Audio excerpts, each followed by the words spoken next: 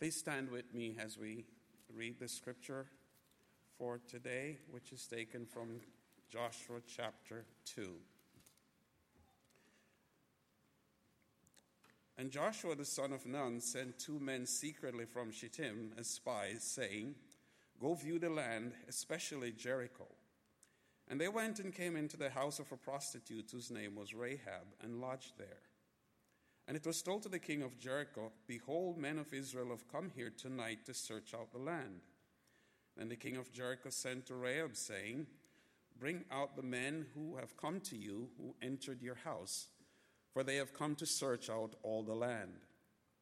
But the woman had taken the 2 men and hidden them. And she said, "True, the men came to me, but I did not know where they were from. And when the gate was about to be closed at dark, the men went out. I do not know where the men went. Pursue them quickly, for you will overtake them." But she had brought them up to the roof and hid them with the stalks of flax that she had laid in order on the floor. So the men pursued after them on the way to the Jordan as far as the fords, and the gate was shut as soon as the pursuers had gone out. Before the men lay down, she came up to them on the roof and said to the men, "I know that the Lord has given you the land, and that the fear of you has fallen upon us, and that all the inhabitants of the land melt away before you. For we have heard how the Lord dried up the water of the Red Sea before you when you came out of Egypt, and what you did to the 2 kings of the Amorites who were beyond the Jordan, to Sihon and Og, whom you devoted to destruction. And as soon as we heard it, our hearts melted, and there was no spirit left in any man because of you. For the Lord your God is God in the heavens above and on the earth beneath. Now then, please swear to me by the Lord that as I have dealt kindly with you, you also will deal kindly with my father's house, and give me a sure sign that you will save alive my father and mother, my brothers and sisters, and all who belong to them, and deliver our lives from death." And the men said to her, "Our life for yours, even to death. If you do not tell this business of ours, then when the Lord gives us the land, we will deal kindly and faithfully with you." Then she let them down by the rope through the window, for her house was built into the city wall, so that she lived in the wall. And she said to them, "Go into the hills, or the pursuers will encounter you, and hide there 3 days until the pursuers have returned. Then afterward you may go your way."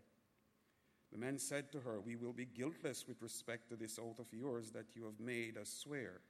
Behold, when we come into the land, you shall tie the scarlet cord in the window through which you let us down, and you shall gather into your house your father and mother, your brothers, and all your father's household.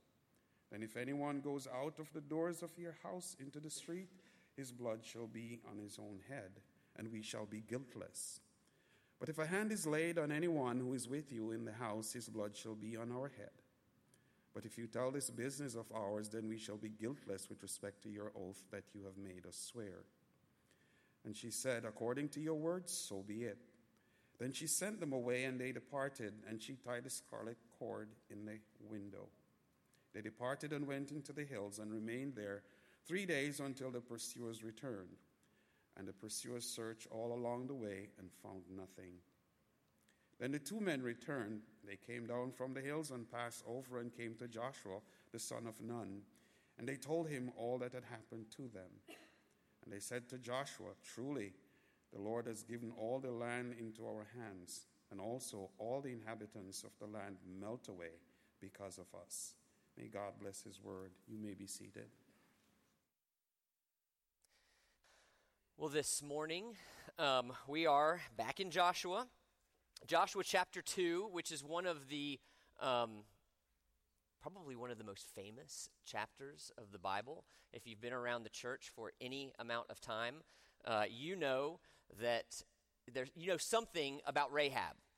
So this passage was actually the first passage that I think I ever preached in a church. I asked the church where I preached that to wipe it from all their records.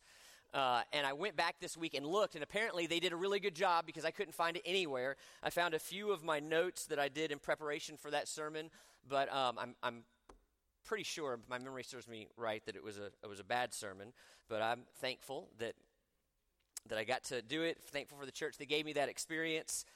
One of the interesting things about Joshua chapter 2 is that it is not required, really, strictly speaking, in the flow of the book of Joshua.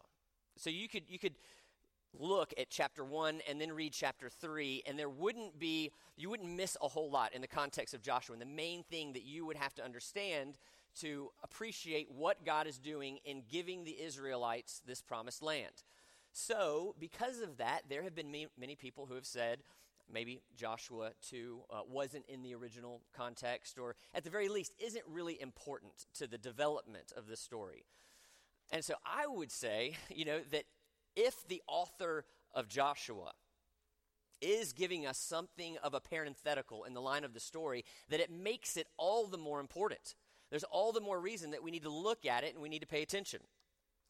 So what is going on in Joshua chapter 2? In Joshua chapter 2, Joshua is sending two spies, into the promised land to see if God was still going to give them the land that he had promised them.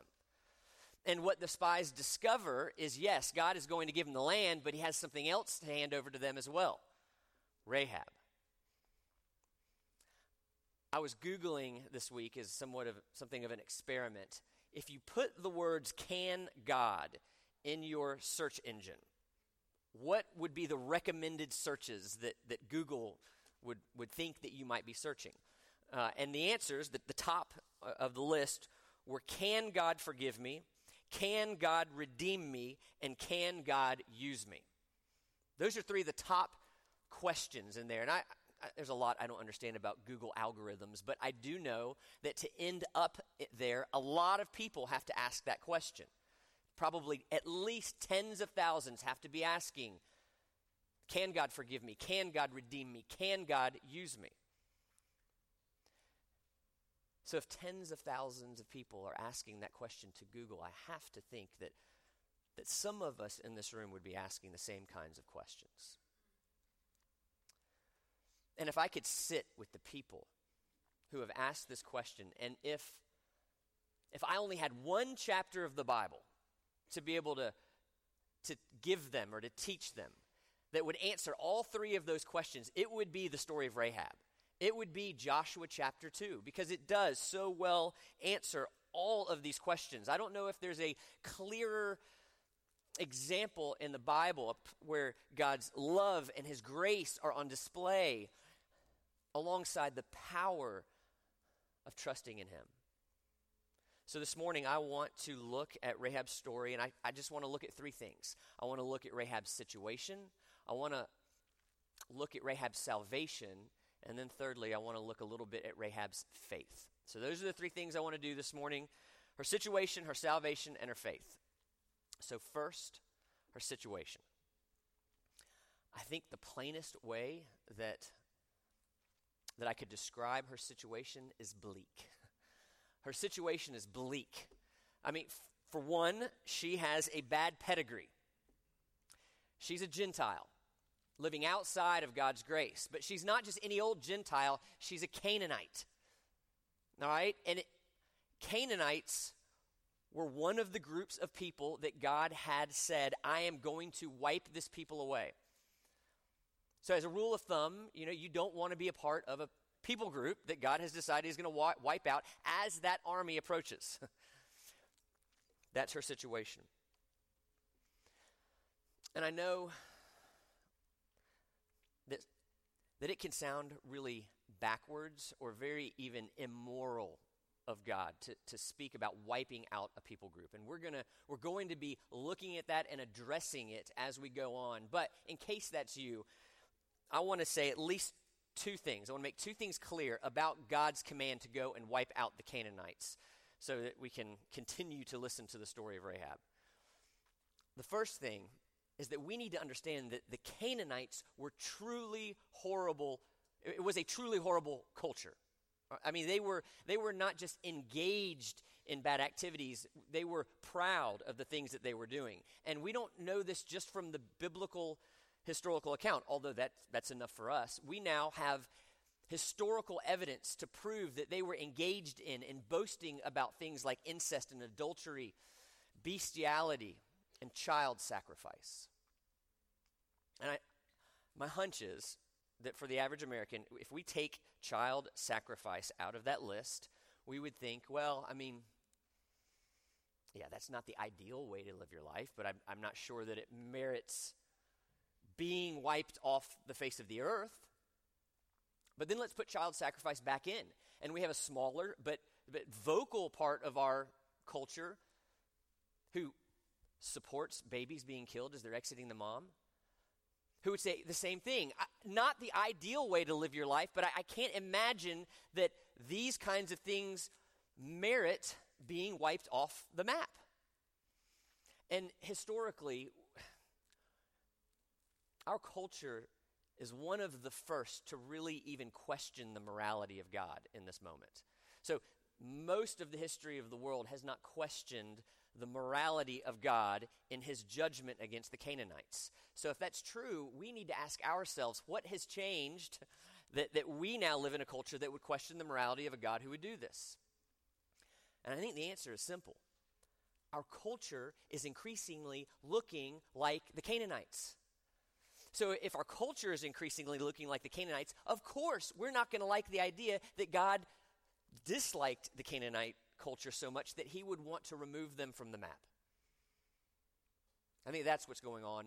The first thing that we need to make clear as we look at God's command to wipe the Canaanites out. But the second thing that we need to understand is that the Israelites were simply the method that God wanted to use in wiping them out. It wasn't that the Israelites were this picture of faithfulness here.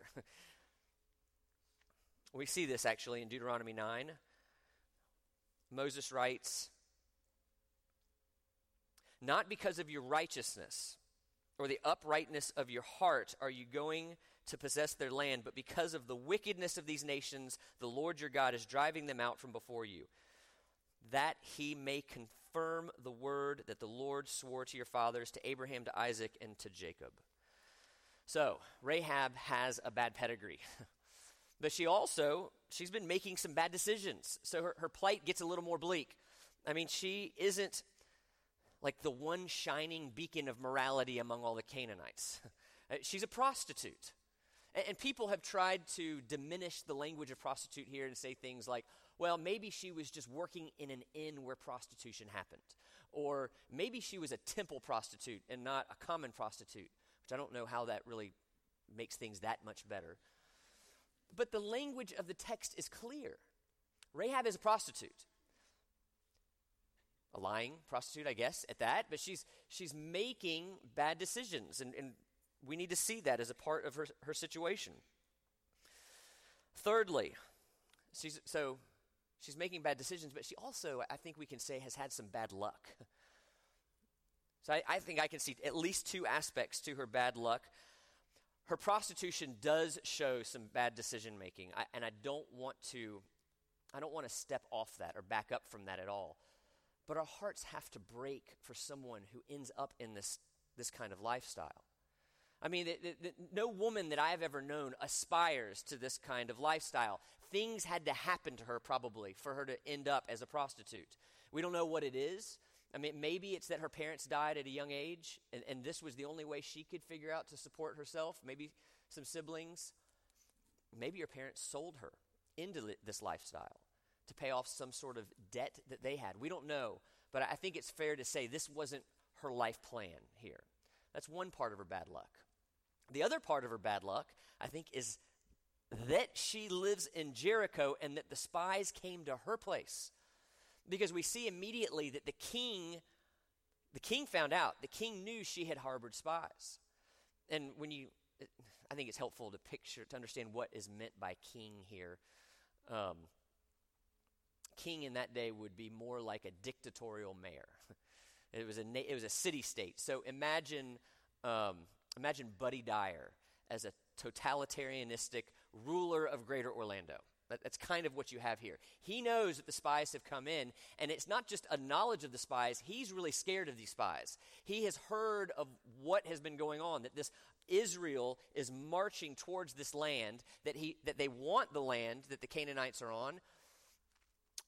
And he knows that there have been, at the very least, supernatural things accompanying this army as it marches forward.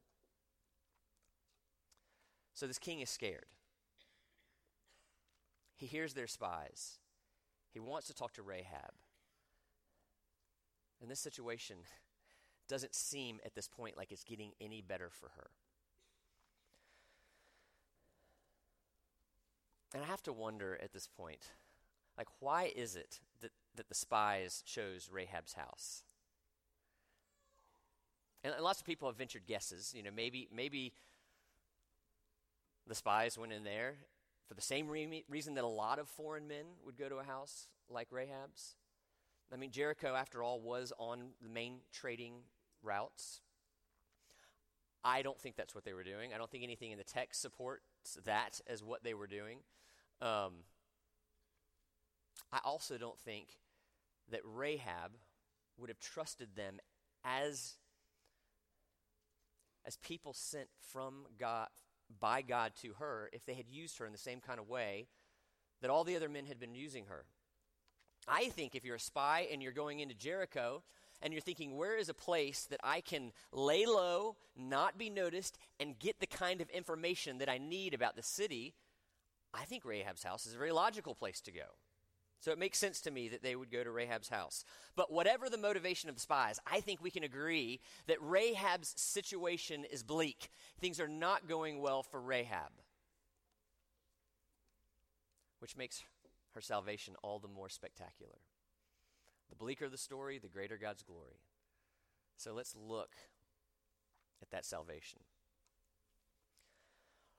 Now, I think it's important when you look at anyone's salvation, specifically Rahab's, as we're looking at it this morning, we need to recognize that there are two pieces to the story. There's God's piece and there's her piece. And it's not an either or, it's a both and. God is really in charge and we really have a responsibility to do something. We're not robots. And so we're going to start out by looking at Rahab's piece of the puzzle. And Rahab, she was involved, I would say, in three ways. She was engaged in her mind, in her heart, and in her will. We see all three of those things in the story. So I want to kind of break down those three things. First of all, Rahab's head was engaged. She knew something. She was responding to a knowledge that she had received. And, you know, I don't think it matters that she stumbled on this knowledge. This knowledge was brought to her. Nevertheless, she had a knowledge that would lead to her salvation, and that's the first piece of the puzzle. Look at what she said to the spies right first time they met.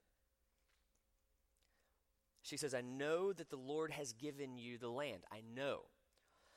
For we have heard how the Lord dried up the water of the Red Sea before you when you came out of Egypt, and what you did to the two kings of the Amorites who were beyond the Jordan, to Sihon and Og, whom you devoted to destruction. For the Lord your God, he is the God of the heavens, above and on the earth beneath. So Rahab knew something. She had this knowledge. How is it that she got this knowledge? I mean, there was no CNN, no Fox News, no Twitter to understand what's going on outside of the walls of the city. So how is it that she heard these things? I think it's because of her occupation. I don't think anybody in that town would have had better access to information about what's going on outside of Jericho probably than her. She would at least be at the top level of those who had information about what was going on outside. So that's how I think she knew, but more importantly, what is it that she knew? She knew that the God of Israel was the one true God. And I could imagine her growing up in this horrible life and crying out to God to save her. Crying out, maybe in the beginning to their pagan gods. Maybe that evolved to a crying out to a generic God. And at some point, her prayers were directed at the one true God of Israel. She knew that, and that was the beginning of her path to salvation. How sweet is it that the God of Israel would use this truly evil thing and this truly evil situation that she had ended up in would be the very way that God would bring her the message of her salvation. You know, we see in the Bible from Joshua to Jesus, God entering into truly evil situations, evil scenarios, and using it for our good, for the good of others, and for his glory. That's what God does over and over again in the Bible, and here's another example of him doing just that. So if you're in a situation and it feels so bleak that you don't know how in the world any good could possibly come from it, my hope is that the story of Rahab would be some sort of encouragement to you. That God entered in to this horrible situation to bring her the news that would ultimately save her. So Rahab's head is engaged. Secondly, Rahab's heart is engaged. Twice in this passage, Rahab says that their hearts were melted away. Everyone in the city, their spirits were melted away. And I think they were all engaged, I think we can safely say, at an emotional level. But they were engaged in different ways. Most of Jericho, they were scared because they heard this army was coming that wanted to take them out. Rahab, though, she had this knowledge. So her emotion wasn't fear, it was hope. It was hope that God was going to use this situation to save her. She was engaged at a heart level. And so should every one of us be too. And I always want to walk a fine line when I start talking about emotion in the Christian life, because I know we're not to be led by emotion. But the gospel of Jesus Christ should always be accompanied by emotion. And I know some of you here, you're wired like Spock, and that's okay. You have emotion, but you don't show it all the time. That's okay. You need to feel free to be wired the way that you're wired. Others of you, I know you're wired more like Buddy the Elf. Everyone knows how you're feeling at all times, and that's okay.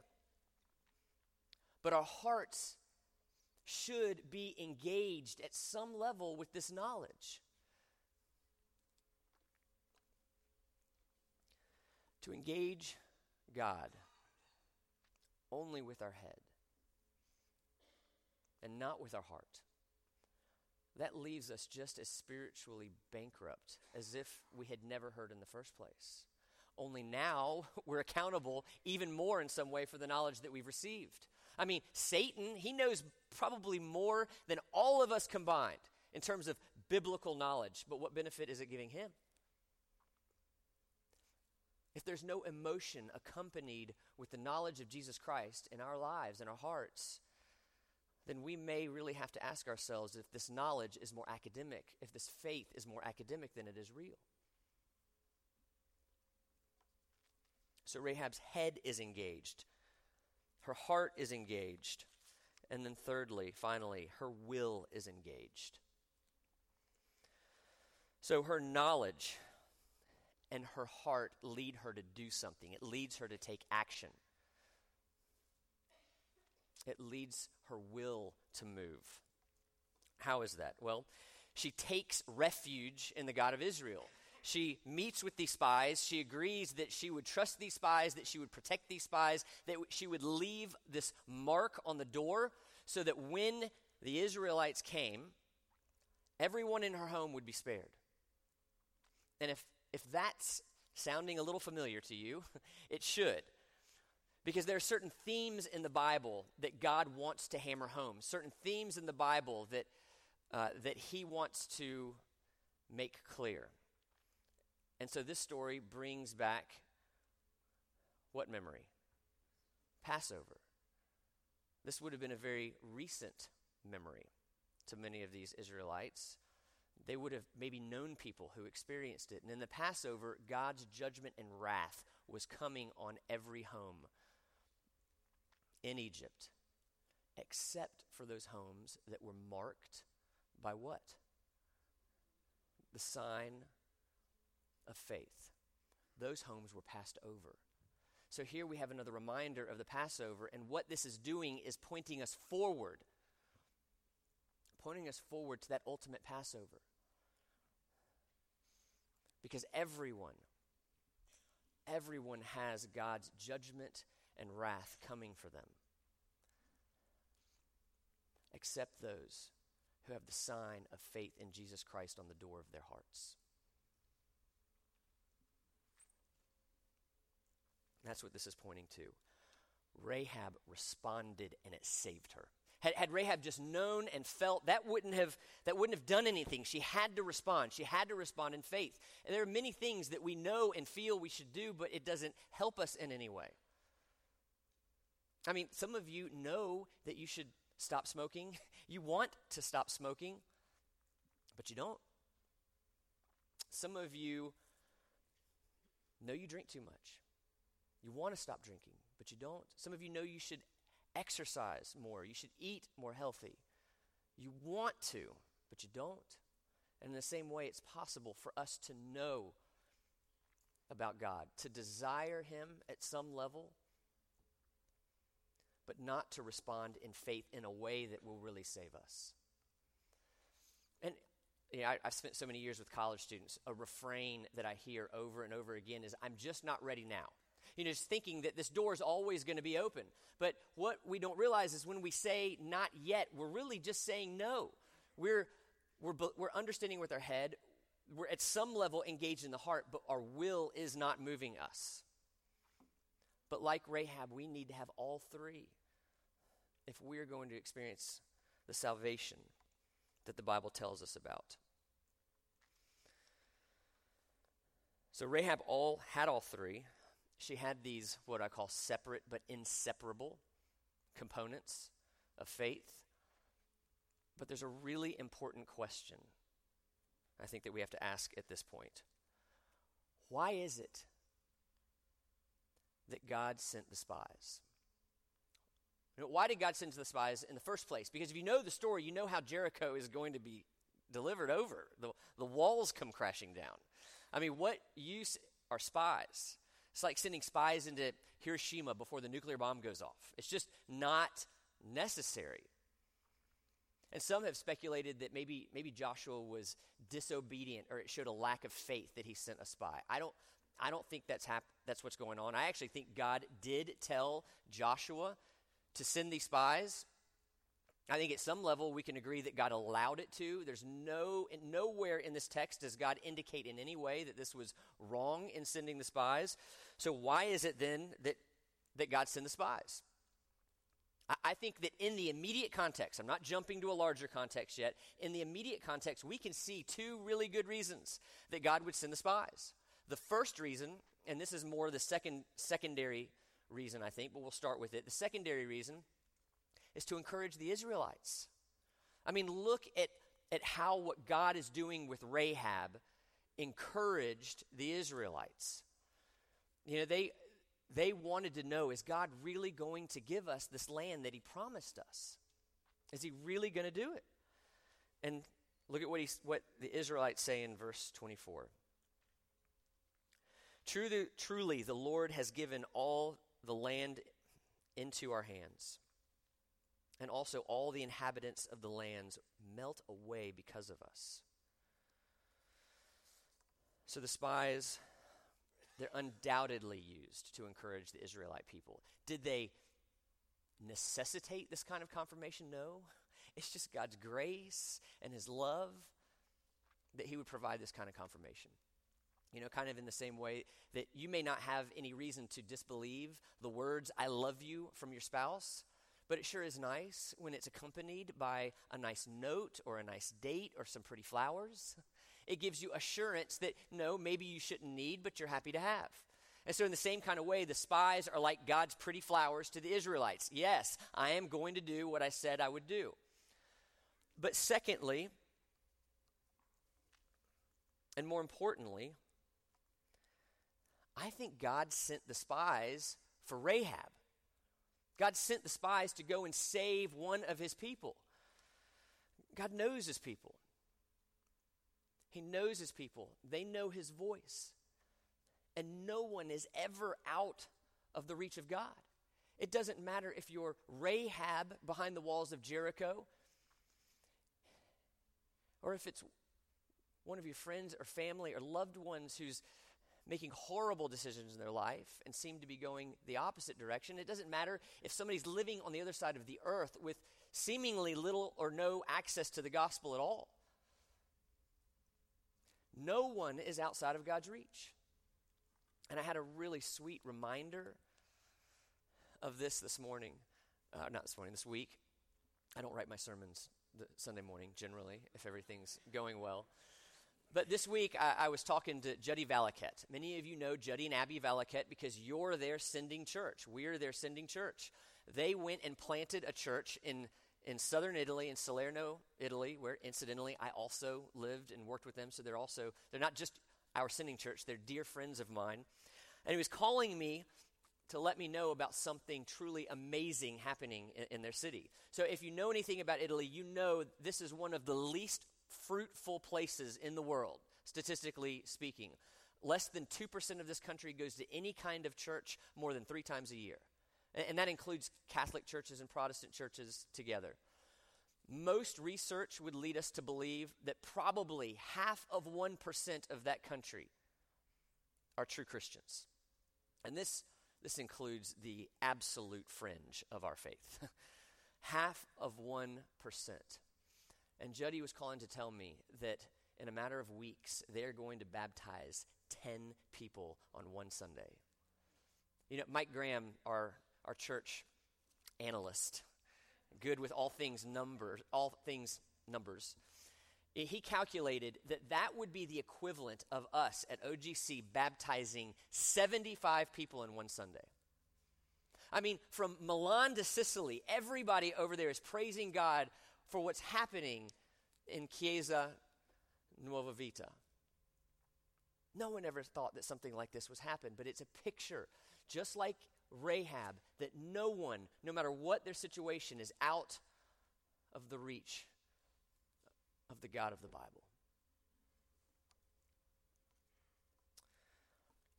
And I think that fact alone should motivate us to go and to tell people, because anyone can respond.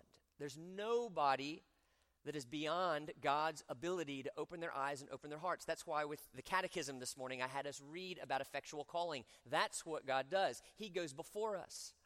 And if you're tempted to feel discouraged or scared when you go out and want to tell people about Jesus, I think you'll find comfort in the fact that there were many heroes of the faith that were scared too. They had moments of wondering, is this really going to work? Am I really called to do this? What are they going to do to me? And in one of those moments, when the Apostle Paul was having one of these moments, Jesus Christ himself showed up to him, and we read this in Acts 18.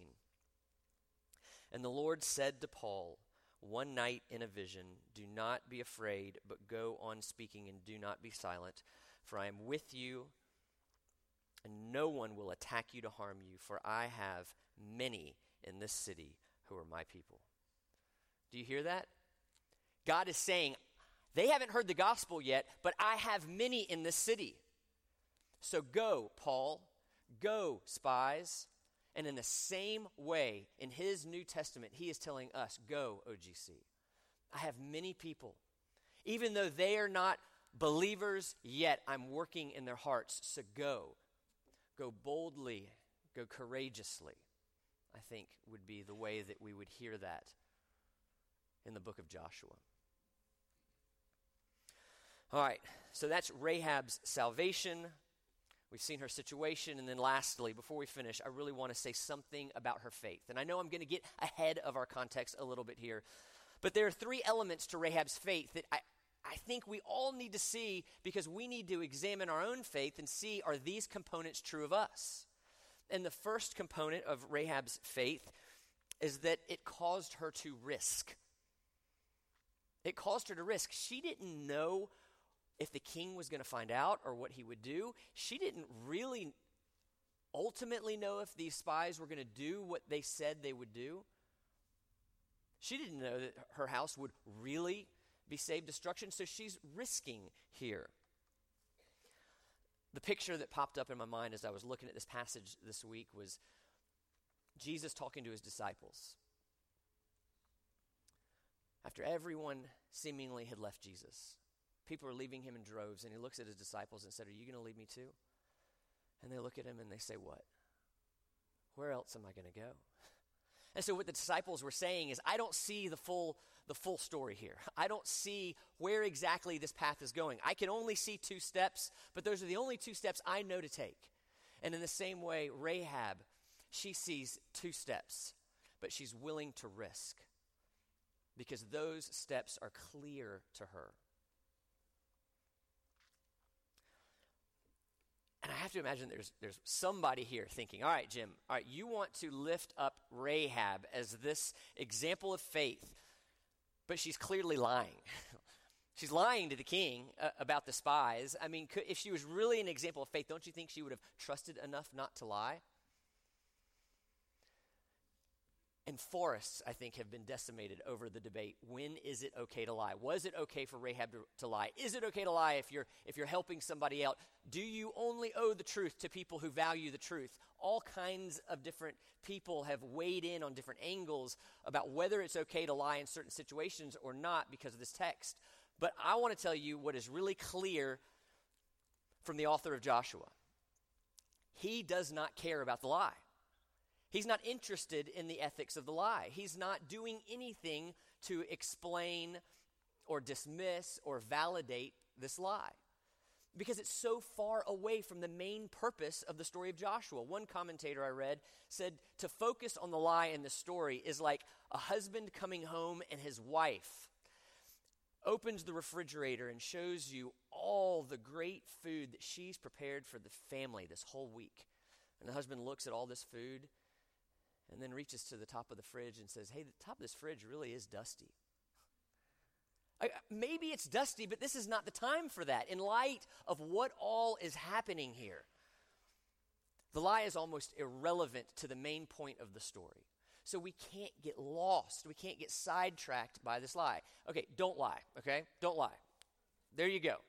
But don't let that hijack what's going on in the story of Rahab. I know the author of this book and the ultimate author, God, would not want that to happen. All right, so Rahab had a faith that risked. She also had a faith that gave her a family. And this is where I'm moving forward a little bit, but she was saved because she believed in the God of Israel, and now Israel became her people. So she got a new family. She became a part of this group of people. And in the same way, when we believe in Jesus Christ, we get a church family. We get a church family who knows us, who loves us, who comes alongside us, who encourages us, who challenges us. We want to be people who resist the temptation to just hop from church to church. Or be people who, in Florida, only go to church when it's raining and you can't do something outside. But not raining so much that we might get wet. There's that little middle ground when we'll consider going to church. God has given us a church family. And if your faith has yet to provide you with a church family, I would love for you to consider OGC as that family. We're finishing up our Discover OGC class now, which is the way that you learn about this church and what it would look like to make this church your church family. But if you don't have a church family, I would love for you to mark September on your calendars and join me in the next Discover OGC class and see if God would have this church become your church family. All right, so Rahab's faith, it risked, it gave her a new family, and then finally, third, it had an impact in the kingdom of God. And so there are these ripple effects from Rahab's life. Certainly, it had an impact in that it encouraged Israel, and it helped Israel come in and take the land that they were promised. But we can see, if we read the rest of our Bible, that she had an impact on how many millions of people?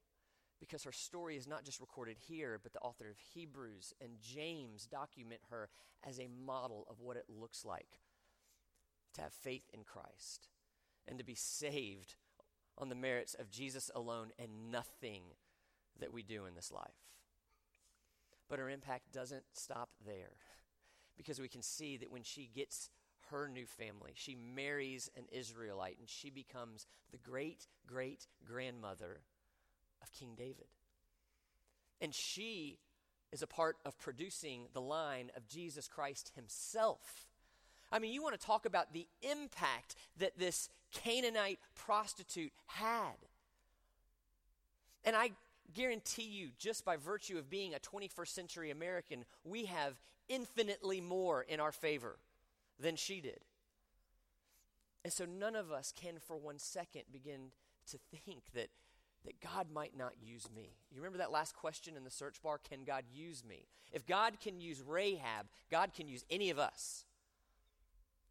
And I was asking Juddy this week, as he's telling me about these people being baptized, tell me their stories. And he went one by one, and he told me their stories. And my favorite was this young, vibrant lady who trusted in Jesus Christ. She was led to Jesus by an old, socially awkward, not necessarily good-looking person. Not a mover and shaker in the city, yet God had chosen to use her, the least likely maybe in the church, to lead this young, vibrant lady to Jesus Christ. God can use any of us. I would go so far as to say God wants to use all of us.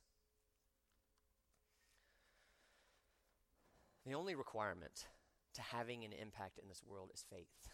Faith to go to Jesus Christ as our only hope, and then faith to go out and tell other people about Jesus Christ. That's the only requirement. And in this world, there really are only two types of people. There are the Rahabs and there are the Jerichos.